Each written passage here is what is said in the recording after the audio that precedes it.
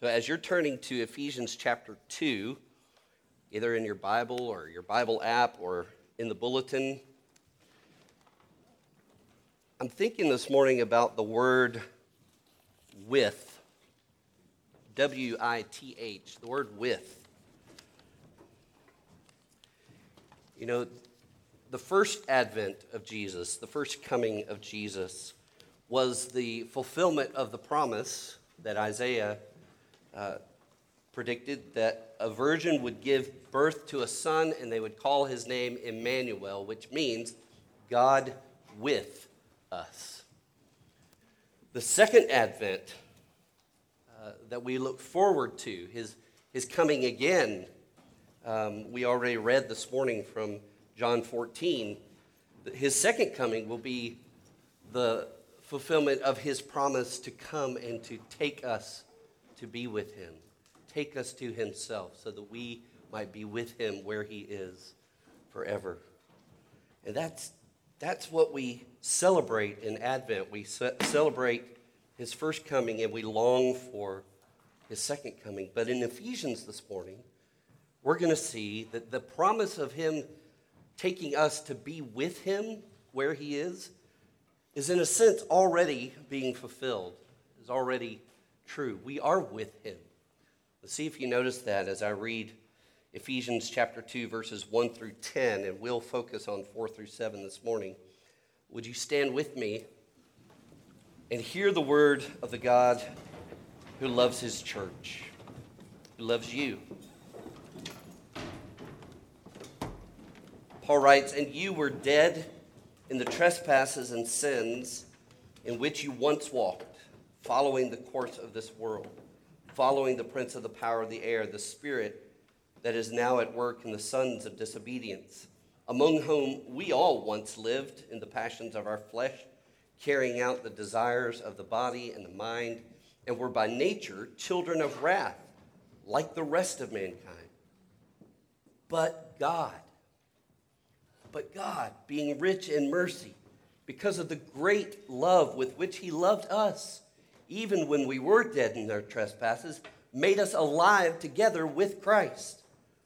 By grace you have been saved, and raised us up with him, and seated us with him in the heavenly places in Christ Jesus, so that in the coming ages he might show the immeasurable riches of his grace in kindness toward us in Christ Jesus.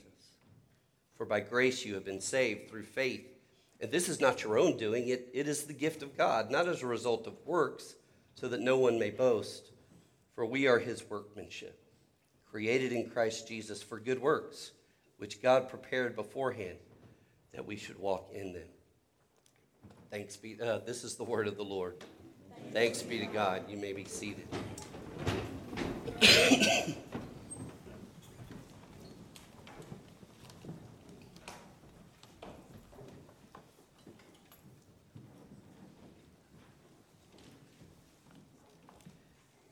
You know, preachers like to tell stories.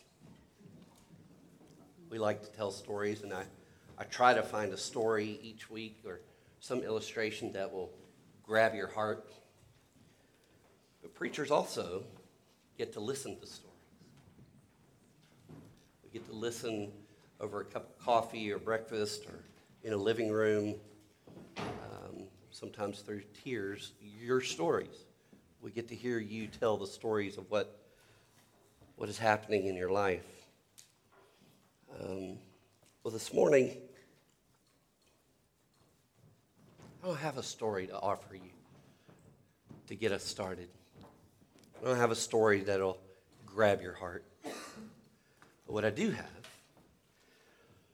have a pastor's heart that has been grabbed by your stories and the story of Jesus this week. So if it's all right, that's all I've got to give you at the start of this, and actually through the whole thing. I've been sitting and listening to a lot of stories lately. And there's stories that make that line from Joy to the World very vivid. No more let sins and sorrows grow, nor thorns infest the ground. He comes to make his blessings flow far as the curse is found. Friends, the sins and the sorrows are growing. The thorns are thick. The curse is real.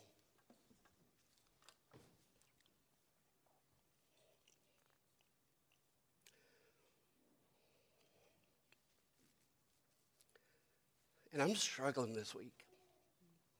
Let's just be real, okay? I'm struggling with the weight of the sins and the sorrows and the thorns and the curse. I'm not depressed. I'm just heavy with your hurts and the hurts of friends that I have too in my own.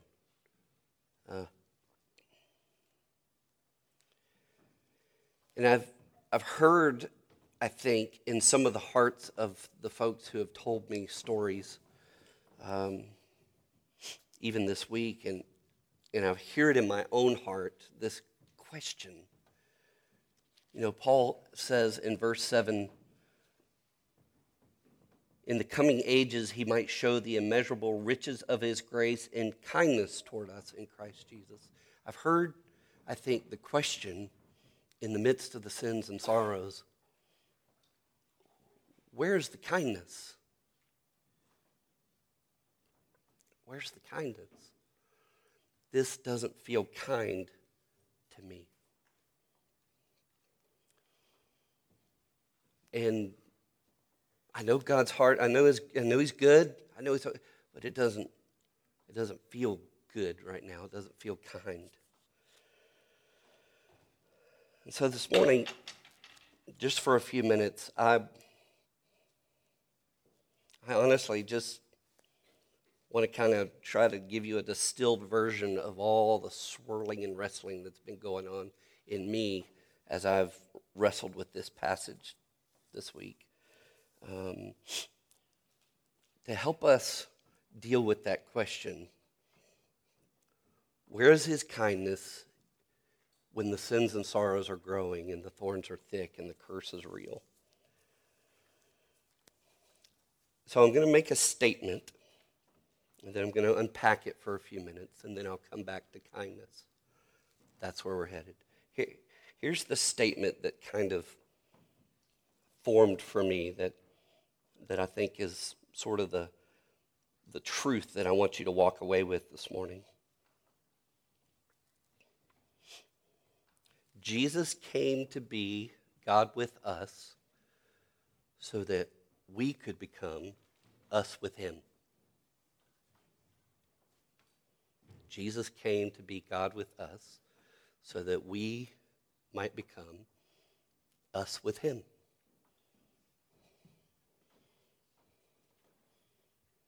Let's unpack that a little bit. Jesus came to be God with us. Jesus came to be God with us to deal with the sins and the sorrows and the thorns and the curse. And Paul, we saw this in detail last week, and I just want to remind us that Paul describes the sins and the sorrows and the thorns in verses 1 through 3. Remember last week I told you that he said we were corpses. We were dead to God. We were dead in our sins and trespasses, our rebellion against God. We were captives. We were held captive in the grip of the world's way of thinking and in the power of Satan. And we were held grip by our own me-first desires, just being carried along by whatever our bodies and minds wanted when they wanted them. So we were corpses and we were captives, and because of that, we were condemned. Sins and sorrows and thorns and the curse that was on us because we were condemned. But in verse 4, as we saw last week, those two glorious words, but God, ring out, and they interrupt the sins and sorrows. And this is what God's people had been waiting for centuries. You know, before the angel came and talked to Zechariah and Elizabeth and Mary and Joseph and made the announcement to the shepherds, there had been 400 years of silence, no word from God, no prophet that spoke on behalf of God, silence. And the darkness was deep. The sins and the sorrows and the thorns were thick and heavy. And God's people were longing for the promise of the coming of the one who would make all things new. Where was he? Where is his kindness? And I kind of imagine that when the angel showed up in the temple that day and said to Zechariah, "You're going to have a son," and that was kind of the beginning of this new thing God was doing of bringing Jesus to be God with us. I kind of imagined that announcement as if the angel stepped into the room and said to Zechariah, "But God." I kind of imagined that when he showed up and said to Mary, "Greetings, favored one. I'm about to wreck your life." He came and he was saying to Mary and to all of God's people, "But God, this isn't over. The story's not done yet. But God." And when the angels appeared to the shepherds that night in the field, in a giant chorus, they said, "But God."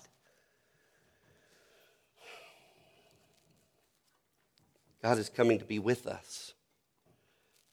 And as we saw last week, God coming in the flesh as Jesus Christ, dying on the cross for our sin, rising again to life for our rescue, delivering us from our deadness, delivering us from our captivity to sin and Satan and the world, delivering us from the condemnation we deserve. God with us made us alive. It made us his. God showed us his kindness there. But it didn't stop there. God with us has now become us with God.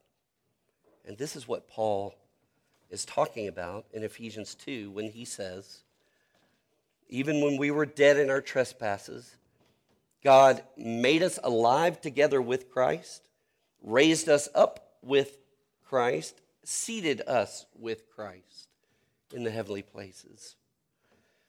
See, now we are with him. This is what Bible teachers and theologians throughout church history have called union with Christ. That now we are one with him. It's mysterious. It's glorious. There's no way I'm going to be able to explain it in a 30-minute sermon. But I want to try to at least get us to think about it a little bit more. And it's like when Eric talked about a few weeks ago his black Ford Ranger, and once you have a black Ford Ranger, then you start seeing black Ford Rangers everywhere. Well, when you learn about union with Christ, you start seeing it all over the Bible.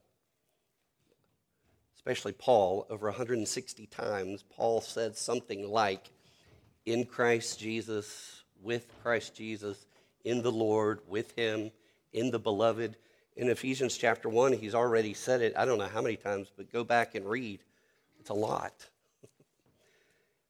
And the idea of union with Christ, I think, and others, I only think this because someone else said it, and I think, oh, this makes sense, started with when Paul came to be confronted by Jesus on the road to Damascus. I want to read you just briefly the first part of that story again so that you can remember what happened.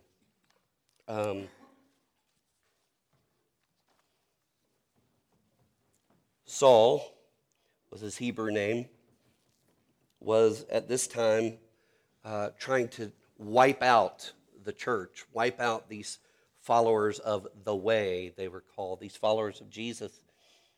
And Luke says in chapter 9, but Saul, still breathing threats and murder against the disciples of the Lord, went to the high priest and asked him for letters to the synagogues at Damascus, so that if he found any belonging to the way, men or women, he might bring them bound to Jerusalem.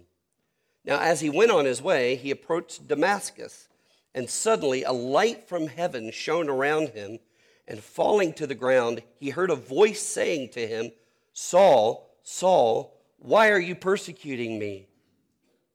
And he said, who are you, Lord?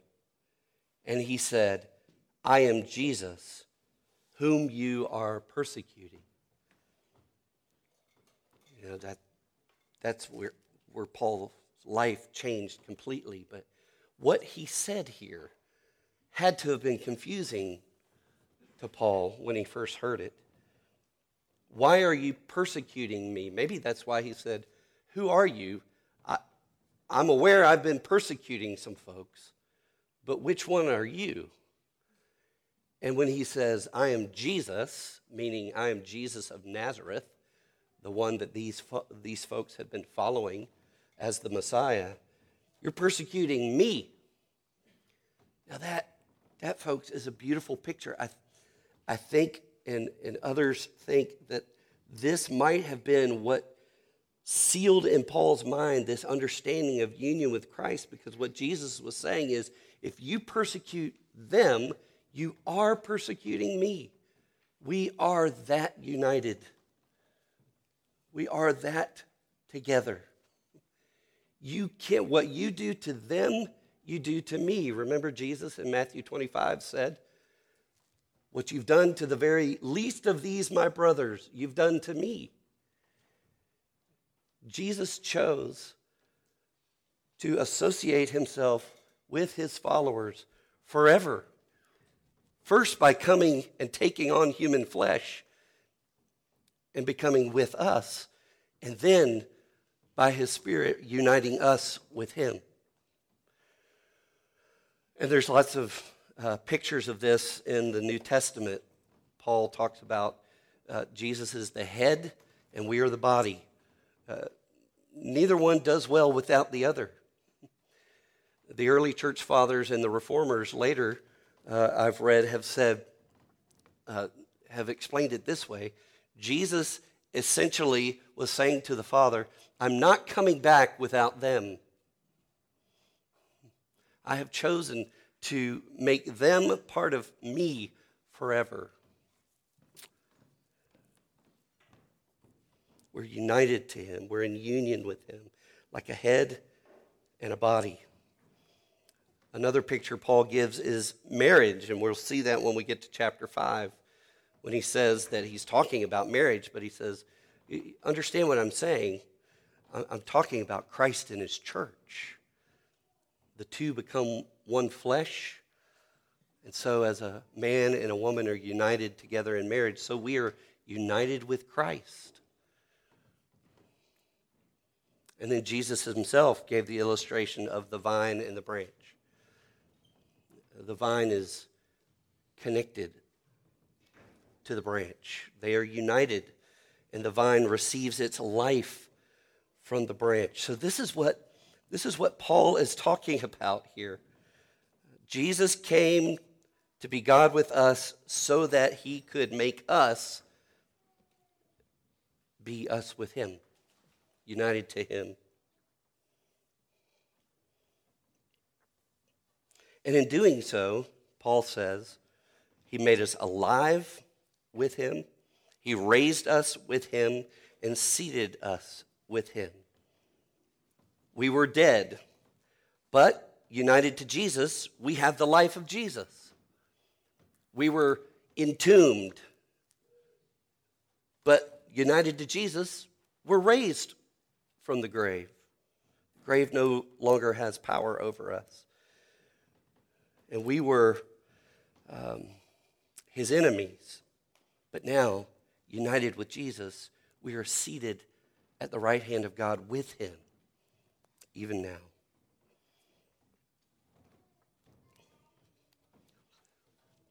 One thought about the advantage of being united to Jesus. Last week I told you that we were once following the prince of the power of the air, Satan, and I described to you how the Greeks had two words for air. One word talked about the air that sort of sits on the earth and covers the earth, sort of like a fog. It's the air that's closest to the ground. But they had another word for air that was above that. And that air they thought was more pure and clear and fresh, otherworldly, obviously. Well, the word Paul used here for spirit of the power of the air was that lower air. And Satan rules this air that's around the earth. He rules this atmosphere, so to speak. Well, when you're united with Christ, and the body of Christ has a head who is Jesus, and the head is in heaven at the right hand of God, the body may be down here where the spirit of the power of the air is ruling, and we may be living in this air, but our head is in heaven. So it's kind of like if you're snorkeling, you may be submerged underwater, but you're getting air from up here. That's just one picture of how we, being united with Christ as his body, we receive life from the one who is where life is. And we may live in this darkness, in this fog, but we are supplied with the air of heaven through our head, the Lord Jesus. And that's why we come to worship. We come so we can breathe. We come to be connected to our head again, to remind ourselves that he is in heaven breathing for us. But since he is seated at God's right hand, he is also over, as Paul said in chapter 1, all the dominions and thrones and powers that there are. And so while we may live down here, where Satan rules, our head rules in heaven. We are citizens of another kingdom. Those are some of the advantages of being united with Christ. We are no longer dead in our sin. We are no longer captive to Satan, the world, and our flesh, and we are no longer condemned. Therefore, anyone who is in Christ, Paul says in Romans 8, anyone who is in Christ there is therefore now no condemnation for those who are in Christ. So united to Christ, we get everything Jesus gets from his Father. And that is how he has shown us his kindness. He's shown us his kindness in our greatest troubles, in our greatest distress. Our greatest trouble was that we were dead to sin, captive, and under his condemnation. And Jesus, in his kindness, united us to himself, and now we get what the Son of God gets: life, power, and the love of his Father.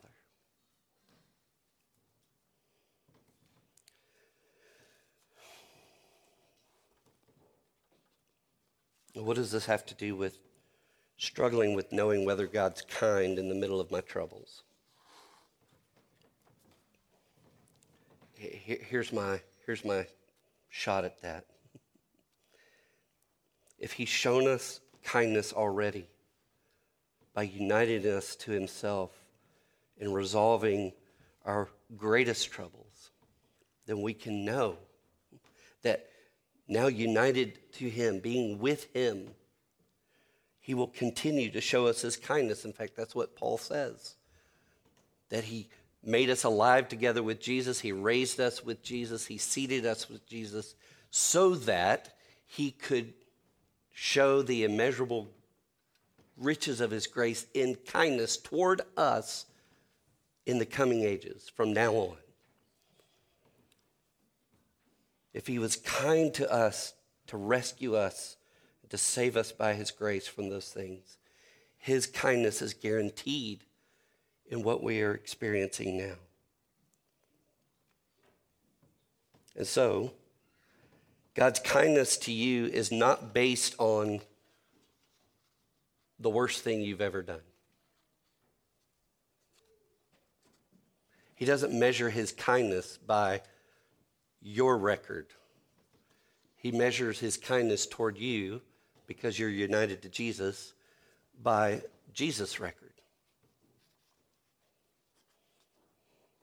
So when you struggle with thinking, how could God love the likes of me? God's kindness, now that you're united to him by faith, you're united to Jesus, God's kindness is not based on the worst thing you've ever done. It's based on what Jesus has done for you. But there's another version of that. God's kindness to you is also not based on the last best thing you've done. A friend of mine said that to me this week when I was struggling about not having performed well. He said, God's love for you, God's kindness to you is not based on your last best performance. It's based on Jesus's last best performance for you, because you're united to him. That's good news. And finally, God's kindness toward you is not based on what you see from where you sit. God's kindness toward you is not based on and is not measured by what you see from where you sit.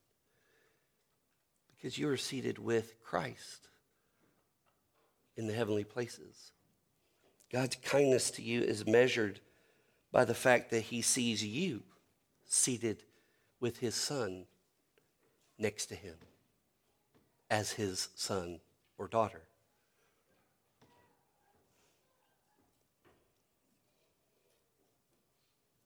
I'm trying to figure out how that works in my own life.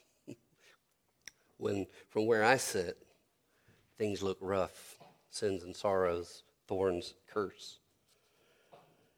I'm trying to learn that because I'm united to Christ, that I measure God's kindness toward me by his kindness toward Jesus.